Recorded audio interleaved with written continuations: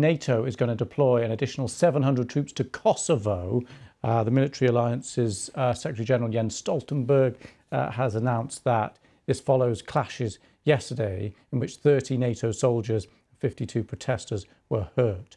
Well, our Balkans correspondent Guy Delaunay joins us now.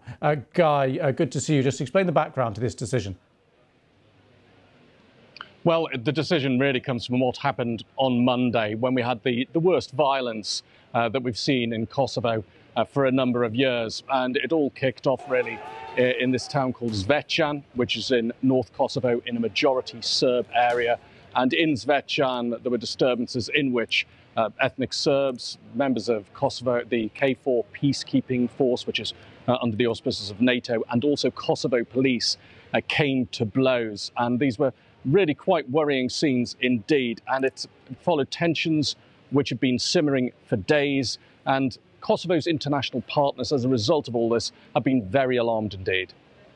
I expect Kosovo authorities to suspend police operations focusing on the municipal buildings in the north of Kosovo, and the violent protesters to stand down, and I will continue engaging with the two leaders.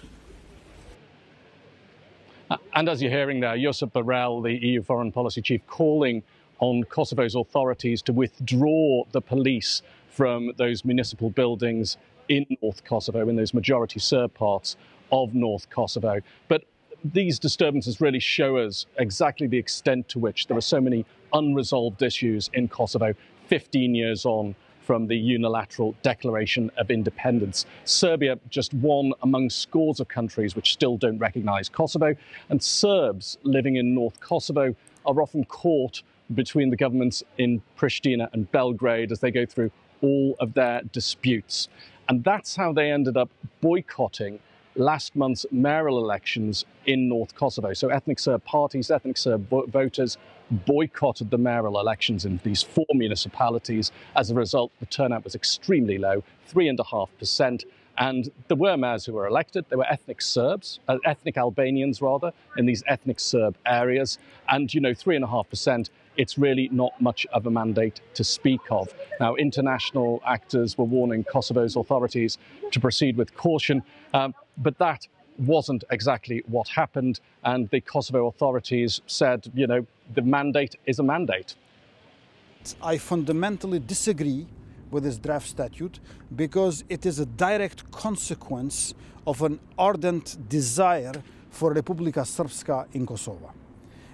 In contrast to that, I proposed a normalization model which Serbia already has with Republic of Croatia, because there is no normalization, good neighborly relations, without mutual recognition, but also without serious, honest treatment of the protection of national minorities.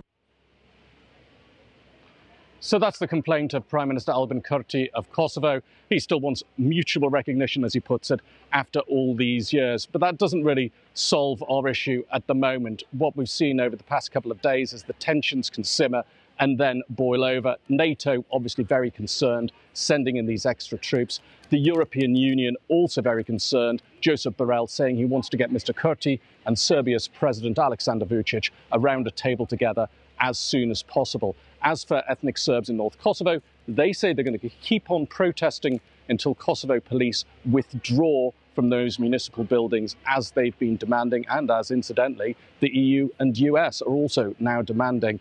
So we could be into for a tense few days if Kosovo's authorities stick to their line.